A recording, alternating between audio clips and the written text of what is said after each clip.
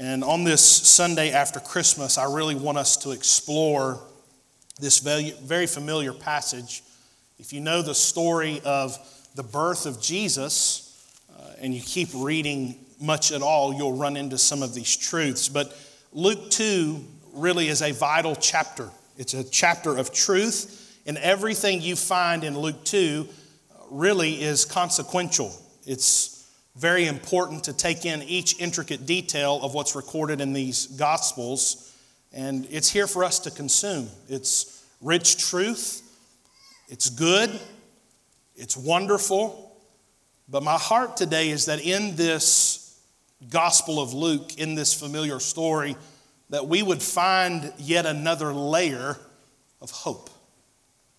What the world needs is hope. My heart today, when I got out of the bed, I needed something that in which I could find hope. We all need hope. Some of you here today, Christmas was very, very difficult. Your heart was broken. You're bereaved. It wasn't the same. Many of you stood a couple Sunday nights ago, almost 100, in front of this platform, indicating that you need prayer, that you need help, that the Lord is going to have to help you through this season of difficulty. And what you need this morning as you come into God's Word, into this powerful story, is hope. Everyone here today needs hope. If you're watching online, whether you're on YouTube or Facebook or watching the TV program later on or in the archives, you need hope. Well, I have good news. Hope is here, and it's found in this incredible story in Luke 2. And as we dive right back into this post-Christmas story, I want you to make a note about Luke and the way that Luke tells the story. His gospel is significantly different in many ways than Matthew or John. Really, Matthew is focused in his gospel on the historical perspective. He really is into the detail, the history. John is very interested and writes about the divine aspect of Jesus' birth and all that took place. And all of these accounts, Matthew, Mark, Luke, and John, they all agree with one another. And when you take that truth into context, that these three men took these stories, told them in their own way, yet they hold each other up perfectly, there is no contradiction, there is no issue or question juxtaposed against one another. This is more proof, this is more in-your-face reality that the Bible is the inerrant, infallible, holy, inspired Word of God without error. Really, at this point, I feel like if someone would take enough time to understand everything in context about our Bible, it would take more faith not to believe what we find here than it takes to actually embrace the truth of God's Word. It's an incredible, incredible book. Now, Luke is a great writer. He's consistent in what he writes. He's faithful in what he writes. He keeps the story intact. He was very historically in context, intact. Everything is perfect in the way that he is writing this through divine inspiration. But Luke writes his gospel leaning into the need, leaning into the tradition, if you will, of what the Jewish reader would need from the story. A Jewish reader, the Jews so required that a truth be told from the mouth of more than one witness. The Jews, especially in the Old Testament, you will find that everything that is said, everything that is done is confirmed, is validated by more than one person. It was part of their culture. It was a part of affirming truth. Luke does this exact same thing. Luke leans into the necessity of the Jewish reader, and he, through eyewitness accounts, he proves and he points and he shows just who it is this child born in Bethlehem is. And he does it through multiple eyewitness accounts. But this morning, there are 3 eyewitnesses to the birth of Jesus Christ and post-birth that point to the fact that Jesus Christ is the Messiah, the Son of God, the sinless, perfect man, all God, all man, who died for us. Now, these 3 witnesses, these 3 eyewitnesses, not only does he want to take their story into account, But he wants to prove to you, he wants to show you, Luke is desperate for you to understand that the people he is quoting are righteous people. These are good people. These are people that God has selected specifically for the job in which he has given them to undertake, or the instance where they run in to Jesus, Mary, and Joseph. So the two first eyewitnesses that we'll very briefly touch on are those two people, Mary and Joseph. Mary, the mother of Jesus, Joseph, the earthly father of Jesus. Now let's go to Luke 2, let's go down to the 21st verse, and we'll read a few of these verses just for context of where we are. Jesus has been born, verse 21. And when 8 days were accomplished for the circumcising of the child, his name was called Jesus, which was so named of the angel before he was conceived in the womb. And when the days of her purification according to the law of Moses were accomplished, they brought him to Jerusalem to present him to the Lord. As is written in the law of the Lord, every male that openeth the womb shall be called holy to the Lord. And to offer a sacrifice according that which is said of the law of the Lord, a pair of turtle doves or 2 young pigeons. And behold, there was a man in Jerusalem whose name was Simeon, and the same man was just and devout, waiting for the consolation of Israel. And the Holy Ghost was upon him. And it was revealed unto him by the Holy Ghost that he should not see death before he had seen the Lord's Christ. And it came by the Spirit into the temple, and when the parents brought in the child Jesus to do for him after the custom of the law, then took him up in his arms and blessed God and said, Lord, now lettest thy servant depart in peace, according to thy word. For mine eyes have seen thy salvation, which thou hast prepared before the face of all people, a light to lighten the Gentiles and the glory of thy people, Israel. Heavenly Father, for just a few minutes, we come back into your presence. Father, we thank you for the Holy Spirit of God that is moving in hearts today. God, for the sweet presence that we have felt here. God, we thank you for Christmas, the implications of Christmas, the truth that it happened. Now, Father, for a few minutes as we preach your word, God, as we study each verse and understand the truth that you have for us, I pray that you would hide me behind the cross, that you would empty me of self. Use me according to your will for your glory. It's in Jesus' name we ask these things. Amen and amen. So here we are, 8 days. 8 days after Jesus is born. And this is the law, this is the custom. Mary and Joseph are following that of a law-abiding, law-keeping Jew. And it's 8 days. Jesus has been born.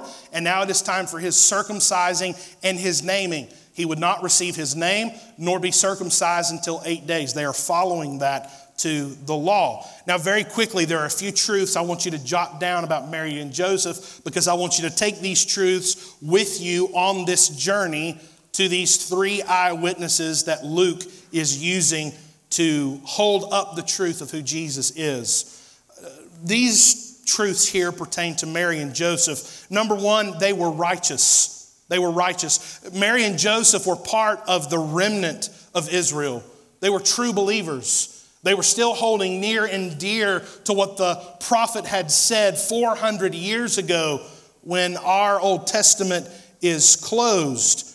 We hear the prophecy that's given that there will be one coming, one with healing in his wings. And as Malachi closes, we go into 400 years of silence. Now Mary and Joseph are still holding true to what the prophet has said. These are good people who are following the Lord to the best of their ability. Much of that qualification of Mary is found in Luke chapter 1. You can start about verse 28 and go all the way to verse 47, and you'll get a glimpse of what Mary is and how God dealt with Mary, and even look at the heart of Mary, how she responds to the Lord. And much of Joseph, we can see a glimpse of him, his response to the angel of the Lord in Matthew 1. So these were righteous people. Righteous people. Number 2, not only were they righteous, but they were part of that remnant. The remnant searching for the Messiah. They had not given up. They believed that he would still come. Number 3, they observed the law.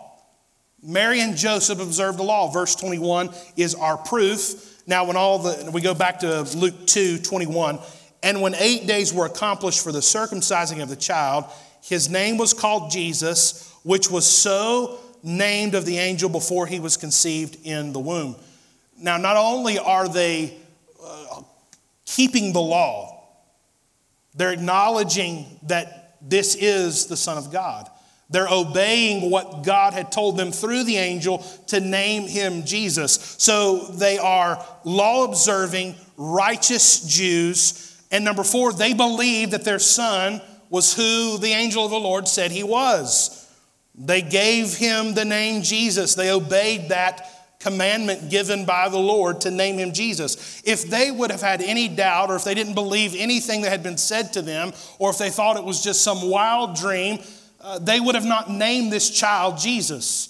But as they're there as his circumcision, holding up the custom, holding up the law, they ask what his name is, and Mary names him Jesus.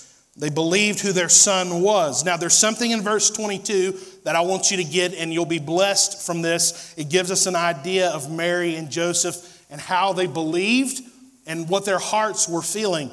Now, in verse 22, we see that Mary has to go for purification. The custom, the law was that 40 days after giving birth to a male child, the woman had to go to the temple to be cleansed, to be clean. And then again, she could go back into the presence of God to worship. If it was a female child, it was 80 days. But according to the custom, according to the law, Mary goes for her purification ceremony, and she goes to give a turtle dove or a pigeon as according to the law. The second thing they would have been doing there, not only would Mary have been going for her purification, but Jesus is born of the tribe of Judah. Now, what do we know about all of those babies born, the firstborn males that are not born of the tribe of Levi?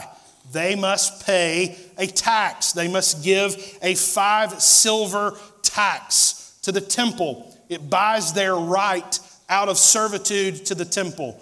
Now, Jesus was not a Levite, so they would have not only been there for Mary's purification and her ceremony, but they would have also paid the 5 silver shekels to be able to get Jesus out of the servitude of the temple. It was the custom. It was the law. If he would have been a Levite, he would have not had to pay that, because Levites, their male firstborn, become the priest. So when they go to take Jesus to the temple, they go for the ceremony for Mary. They go to pay the 5 silver pieces for Jesus' temple tax. But then it says that they presented him to the Lord.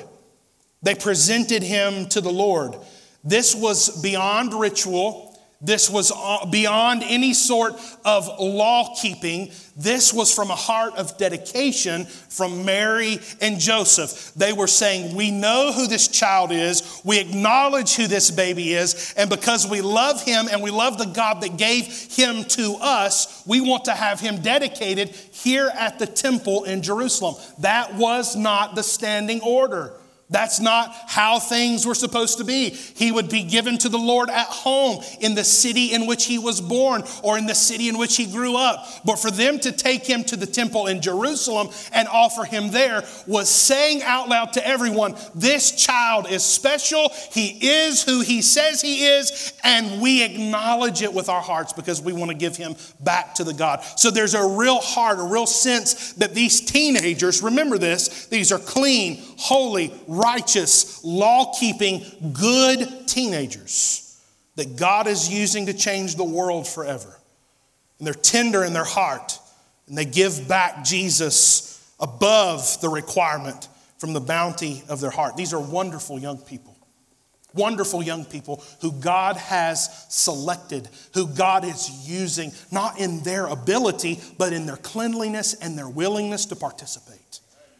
that they would live clean lives before God, and that God would fill them and use them and do as he pleases. There's another message there for you, but we won't go there today. But praise the Lord, we established these few truths about Mary and Joseph. We have a better understanding of who they are. Now, we go into this encounter, and this is the meat of the message.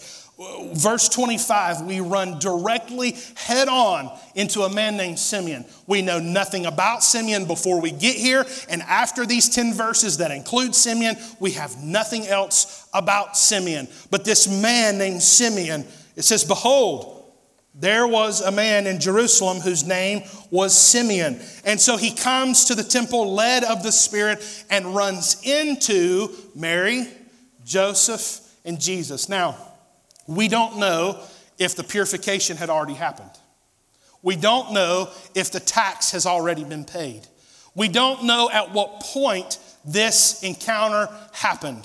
It could be that this had happened after purification, after the silver pieces had been paid, but because Mary and Joseph were devout and loved God and righteous, and in that love, they wanted to dedicate him back further, that this instance of running into Simeon happened in the first place. God was moving in this incredible story. Now, Simeon, let's really understand Simeon to the best of our ability within these 10 verses. Remember now, 400 years has gone by since Malachi's prophecy.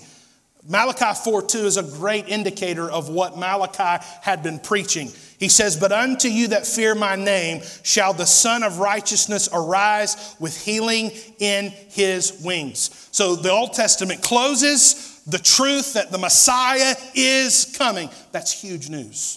It's massive news. It's monumental news. It's news that will change everything. That the consolator, the comforter, the healer, the savior, he will come. Messiah is coming. That's where our Old Testament ends. But when we pick back up 400 years later in the New Testament, Israel is in a bad place. Israel is in a horrific condition. They're under Roman occupation. They are infatuated with themselves. They're infatuated with law keeping and with all the religious exercise. But at the end of the day, in Israel, when we open our Bibles into the New Testament, the overall condition of hearts is in a bad, bad place. Wickedness has set in. There's a small group of people like Mary and Joseph and Simeon, who were still holding on to the promise made by the prophet Malachi. They understood that it had come from God, that God cannot lie, that God keeps his promises, and there was a small remnant, a remaining group that still believed that God was going to do what he said he did. People that woke up every day with a heart of expectation that this could be the day the Messiah comes. That's who Simeon is. And that's who Mary and Joseph were, a small group that remained. Now, what we have access to of Simeon is small. It's only 10 or so verses. But I submit to you what we have access to is powerful. What we have access to in these 10 verses is enough. It's a wonderful story. It's so much truth. And before we dive deeper into this story, the name Simeon carries with it great indication of where this story is headed. Simeon, in its root, has an absolutely wonderful meaning. The name Simeon means God has heard. God has heard. So Simeon's here. We're at the temple. Mary, Joseph, baby Jesus. But go back with me now when Simeon was a young boy. He's 8 days old. He's at his circumcision. He's at his naming. And somehow, through the providential hand of God, when his mama and his daddy looked down at that precious baby, their hearts were filled with something to look down and say, we need to call this baby God has heard. And this was an indication of the heart of Israel. There was a remnant that was looking for God, looking for the Messiah, who desired that king who would take care of the sin problem of mankind once and for all. Simeon's heart cry would be that of this. It would be that God would send a comforter, that he would hear their cry, that the king would come. And all of his life, he's cried to God. And now we find this man, we're introduced to him in the winter years of his life, and he sees the Messiah, he beholds the child, and then he tells God, because I have seen thy salvation, because you kept your word, I'm ready to die. What an incredible story. What an incredible man. Simeon believed what the prophets had said. Simeon never gave up holding on to the truth that we find in Malachi. And then we get to verse 25 again, the end of this verse. There's something here that we've got to understand. It says, and behold, there was a man in Jerusalem whose name was Simeon, and the same man was just and devout. Just and devout. Now that may seem very simple. That seems like you can just drive by it very quickly. But ladies and gentlemen, those words to be attributed to Simeon are of such consequence. For God to say that someone is justified and for God to say that someone is absolutely devoted, that they're devout, is a really, really big deal. This is the type of man God called Simeon, just and devout. The justified would indicate that there was righteousness, that his sin had been justified by God, that God had forgiven him. Because only God can declare sinners justified. Only God can declare sinners righteous. God was saying that this old man up in his winter years, who's been looking, who's been searching, is a righteous man who is devout in all of his ways. Simeon is a powerful, powerful character. Devout to what though? We understand righteous in his actions, righteous in his heart, righteous in his ways, righteous in a way that's pleasing to God. But what was Simeon devout to? Simeon was devout. He was devoted to hope. Simeon never gave up on hope. All of his hope, all of his peace, all of his joy, all of the expectation of his entire life was directly tied to the coming of the Messiah and the promise that God had made him. Simeon never gave up on hope. He had hope for the coming king that would bring the promised kingdom. You see, Simeon believed exactly what was in the Davidic covenant. He believed what was in the covenant that was made with Abraham. He took the Old Testament at face value. He believed the stories of the prophets. This man was devout to what he believed. A good man. A man we can follow and watch as this story unfolds. Simeon was a particular kind of man, desperately looking for the Messiah. You see, for a man to be just, for a man to be called devout in this time, means that he would have had to have had a good understanding of the day in which he was living, the culture in which he was living. Simeon knew that the Pharisees were leading people down a road of legalism.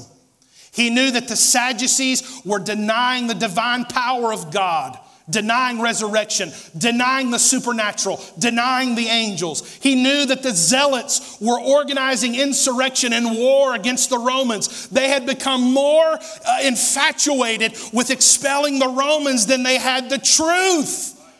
They took their eyes off the eastern sky. They took their eyes off of the city of David. They had stopped looking for the Messiah.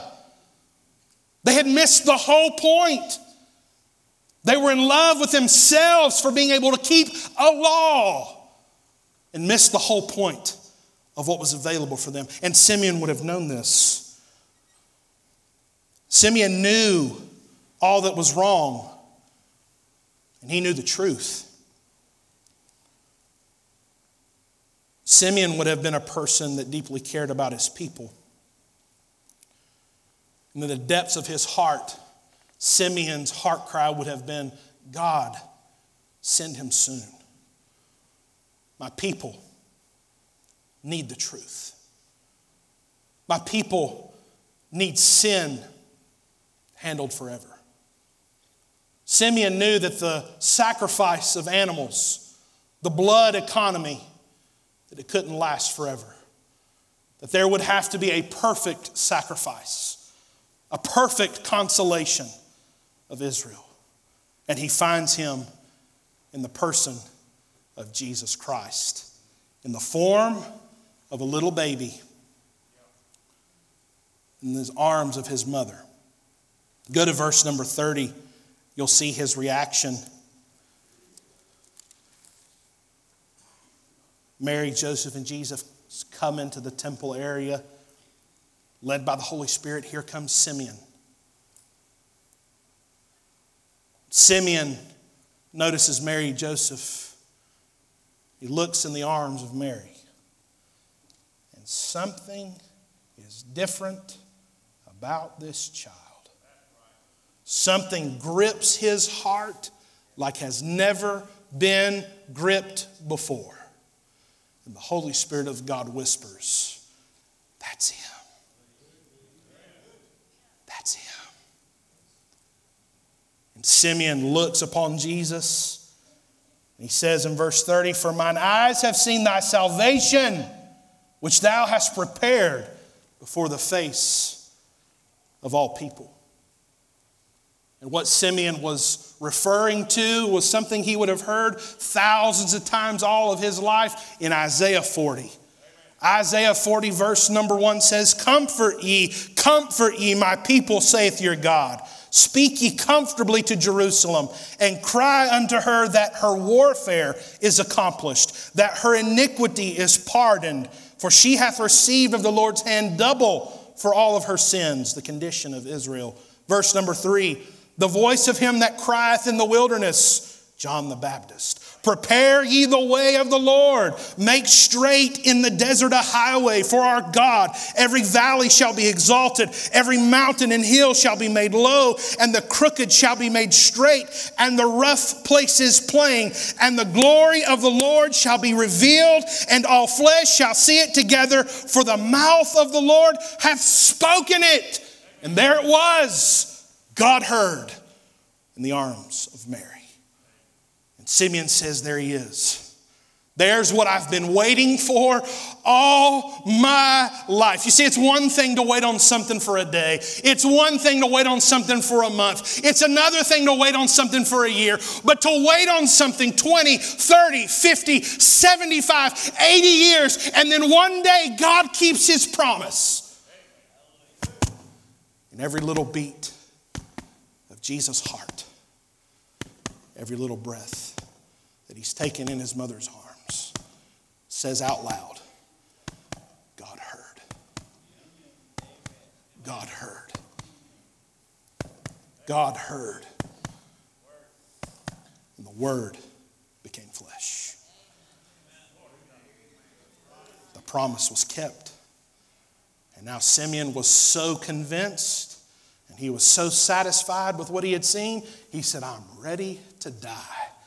Take me out of here. I've seen it. My people will have their Messiah. He picks up Jesus.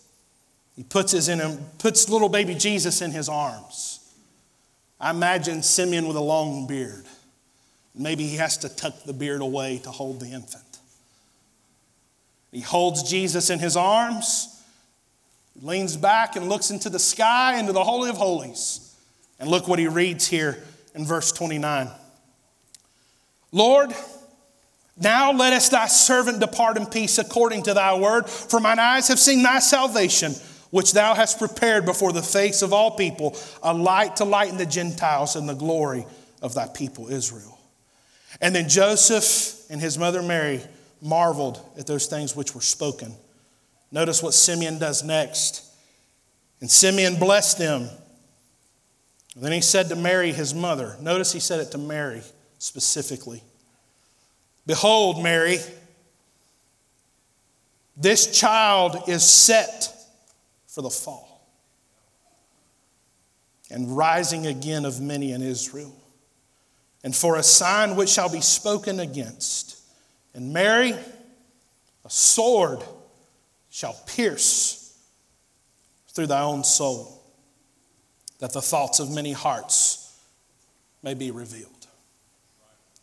And what Simeon does as he takes the child and prays over him and blesses him and then speaks to Mary and Joseph in just a few powerful sentences.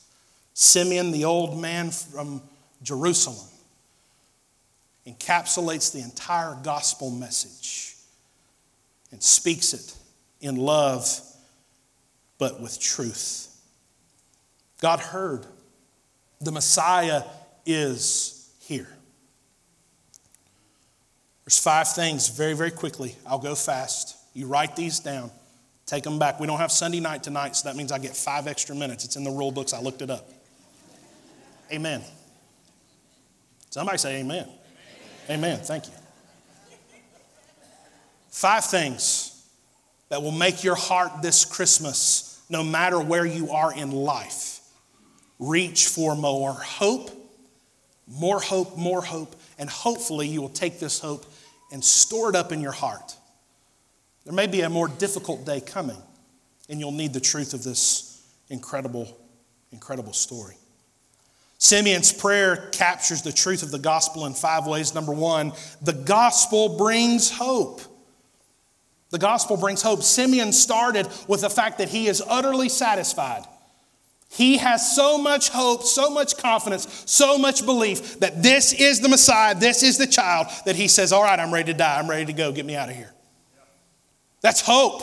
Hope for his people. It wasn't just about Simeon, but about all the people he loved, about all of Jerusalem, about all of Israel. And even today, in the world in which we are living, in some of the darkest times of culture, in some of the darkest times our republic has ever experienced, the gospel message of Jesus Christ still brings hope. It's hope. It's the hope that you need. It's the hope that's immovable. It's the hope that's not corruptible. It's the hope that you can tie your entire existence to and never worry about it moving or changing. The gospel brings hope. Secondly, the gospel is secure in God's faithfulness. Praise the Lord, O my soul, that my salvation, that the gospel message for me is not directly tied to a priest, to a pastor, or to a denomination. The gospel message and everything about the gospel is protected, encapsulated, totally in the hands of a faithful God who loves his people. And you'll never wake up and the gospel change. You'll never wake up and the Holy Spirit, the Comforter, be gone. Great is thy faithfulness. The gospel is wrapped in the faithfulness of God. Man cannot change it. There is not a weapon on earth that can harm it.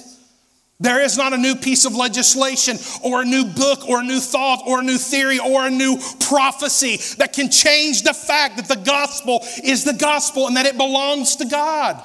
It's directly tied to the faithfulness of who God is. God can tell no lie or he would not be God. God is God. And the gospel message that's for us, that brings us hope, is tied to him.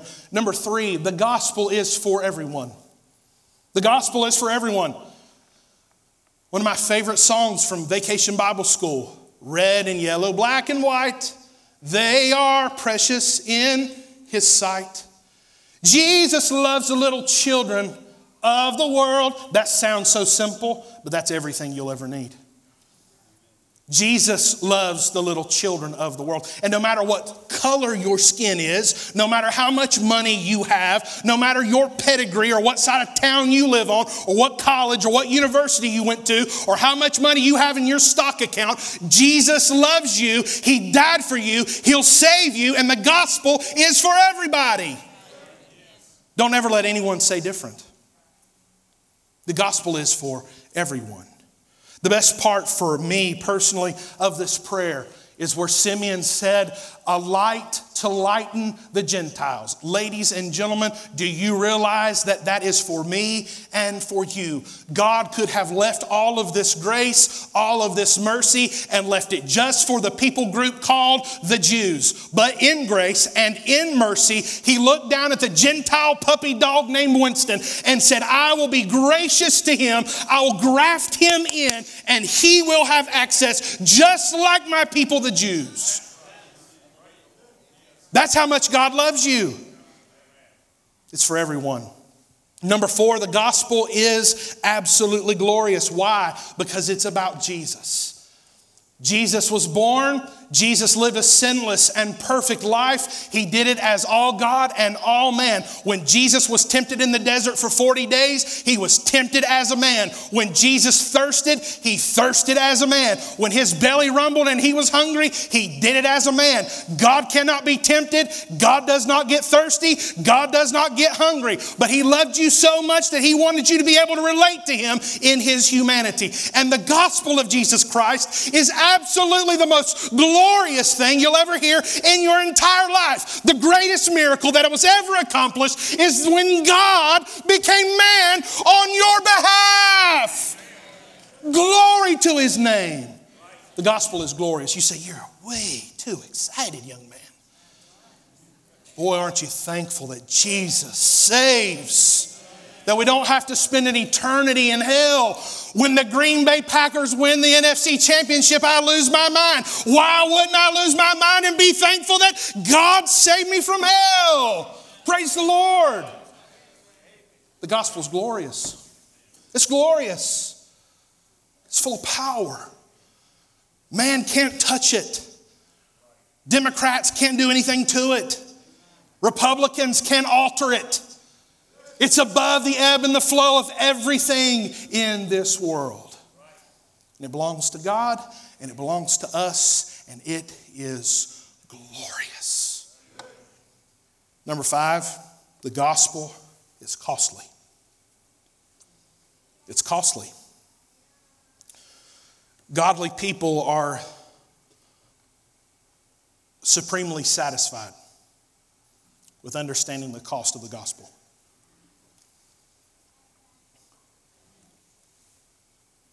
Treasuring godliness, treasuring the gospel, it's always tested when following Christ costs you something. Mary and Joseph marvel at what Simeon says. Simeon says he is set for the fall. Mary and Joseph at this point are just now beginning to grasp and understand just exactly what that means. And then Simeon looks at Mary in the eye and says, your soul will be as if a sword has pierced it. This precious baby you are holding, you're going to grow up together. You're going to learn to love him like you've never loved anything before in your life. You'll hug him. You'll know what his aroma is. You'll know what his favorite meal is. All the tender intricacies of a mother, Mary would have got to experience with your Savior. And then Simeon grips her heart and says, he will die. He is set for the fall. And what Simeon was saying is that your precious son, who will be tortured in the most horrific way and die in front of you, will do it in God's perfect will. God's perfect will would be that his only son would be executed on my behalf. God's providence, his love, and the most unjustified, most evil event in human history. When my sin nailed God's son to my tree, it was in God's will. And Christian, listen to me. Christmas may have been the toughest day of your year yesterday. The condition of your life, the status of everything in your world seems to be falling apart. Would you please look back to the story and find hope? That your hope, your peace can be tied to the person of Jesus above the ebb and flow of this life. And if you had a painful day yesterday, this is exactly what you need. You see, our response to the gospel, to Jesus, Miss Amber, you can help me. Our response to the gospel. Listen to me now. Stay with me. Our response to the gospel according to the Bible. Not according to some health and wealth preacher.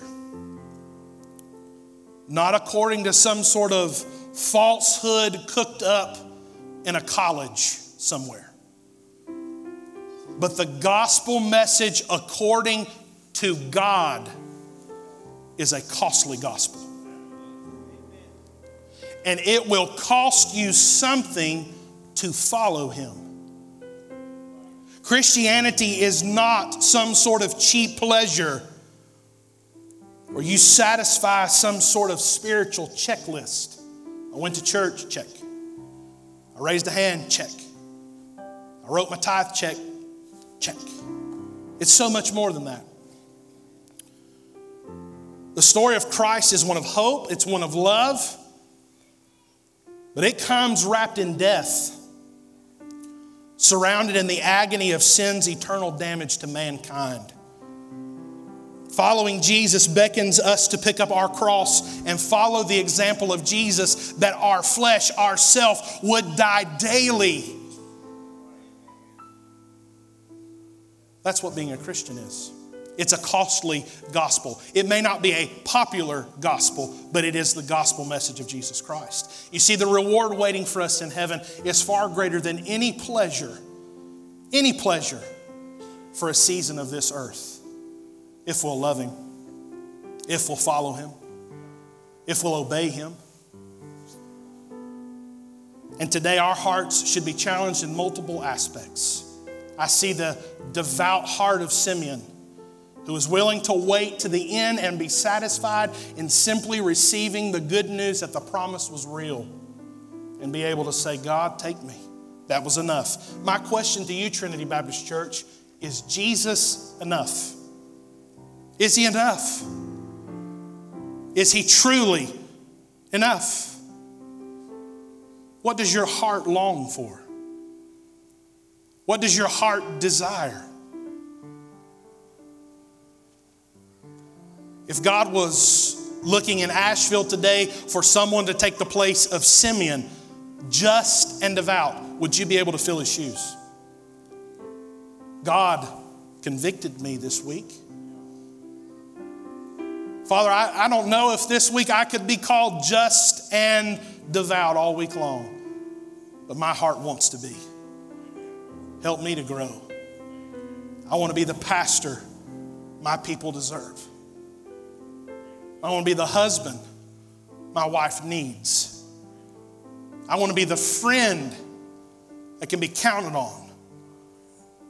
But I can't do it unless you help me. I want more than to just check a box. I want to embrace the hope of who Jesus is and put all my eggs in that basket. And honey, until the day He comes, I just want to be putting in the storehouse.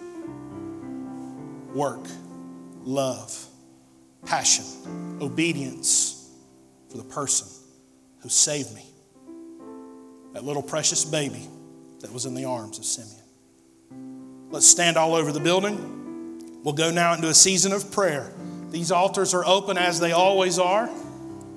And you should come and pray if you need to come and pray. It's not about that someone would see you or that others would follow. This is a private time, the privacy, the chapel of our heart.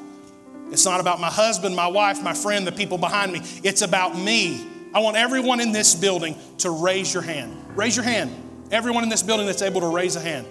This is for me, and if your hand's up, you're me. Allow the Holy Spirit of God now. Follow your hand back down to here. And let's allow the Holy Spirit of God to inspect us. Quit worrying about things going on after church. The game will be there. Lunch will be there. We'll survive. We'll make it. Unless you're sick or have to go to work, let's be still. Let's seek the face of God.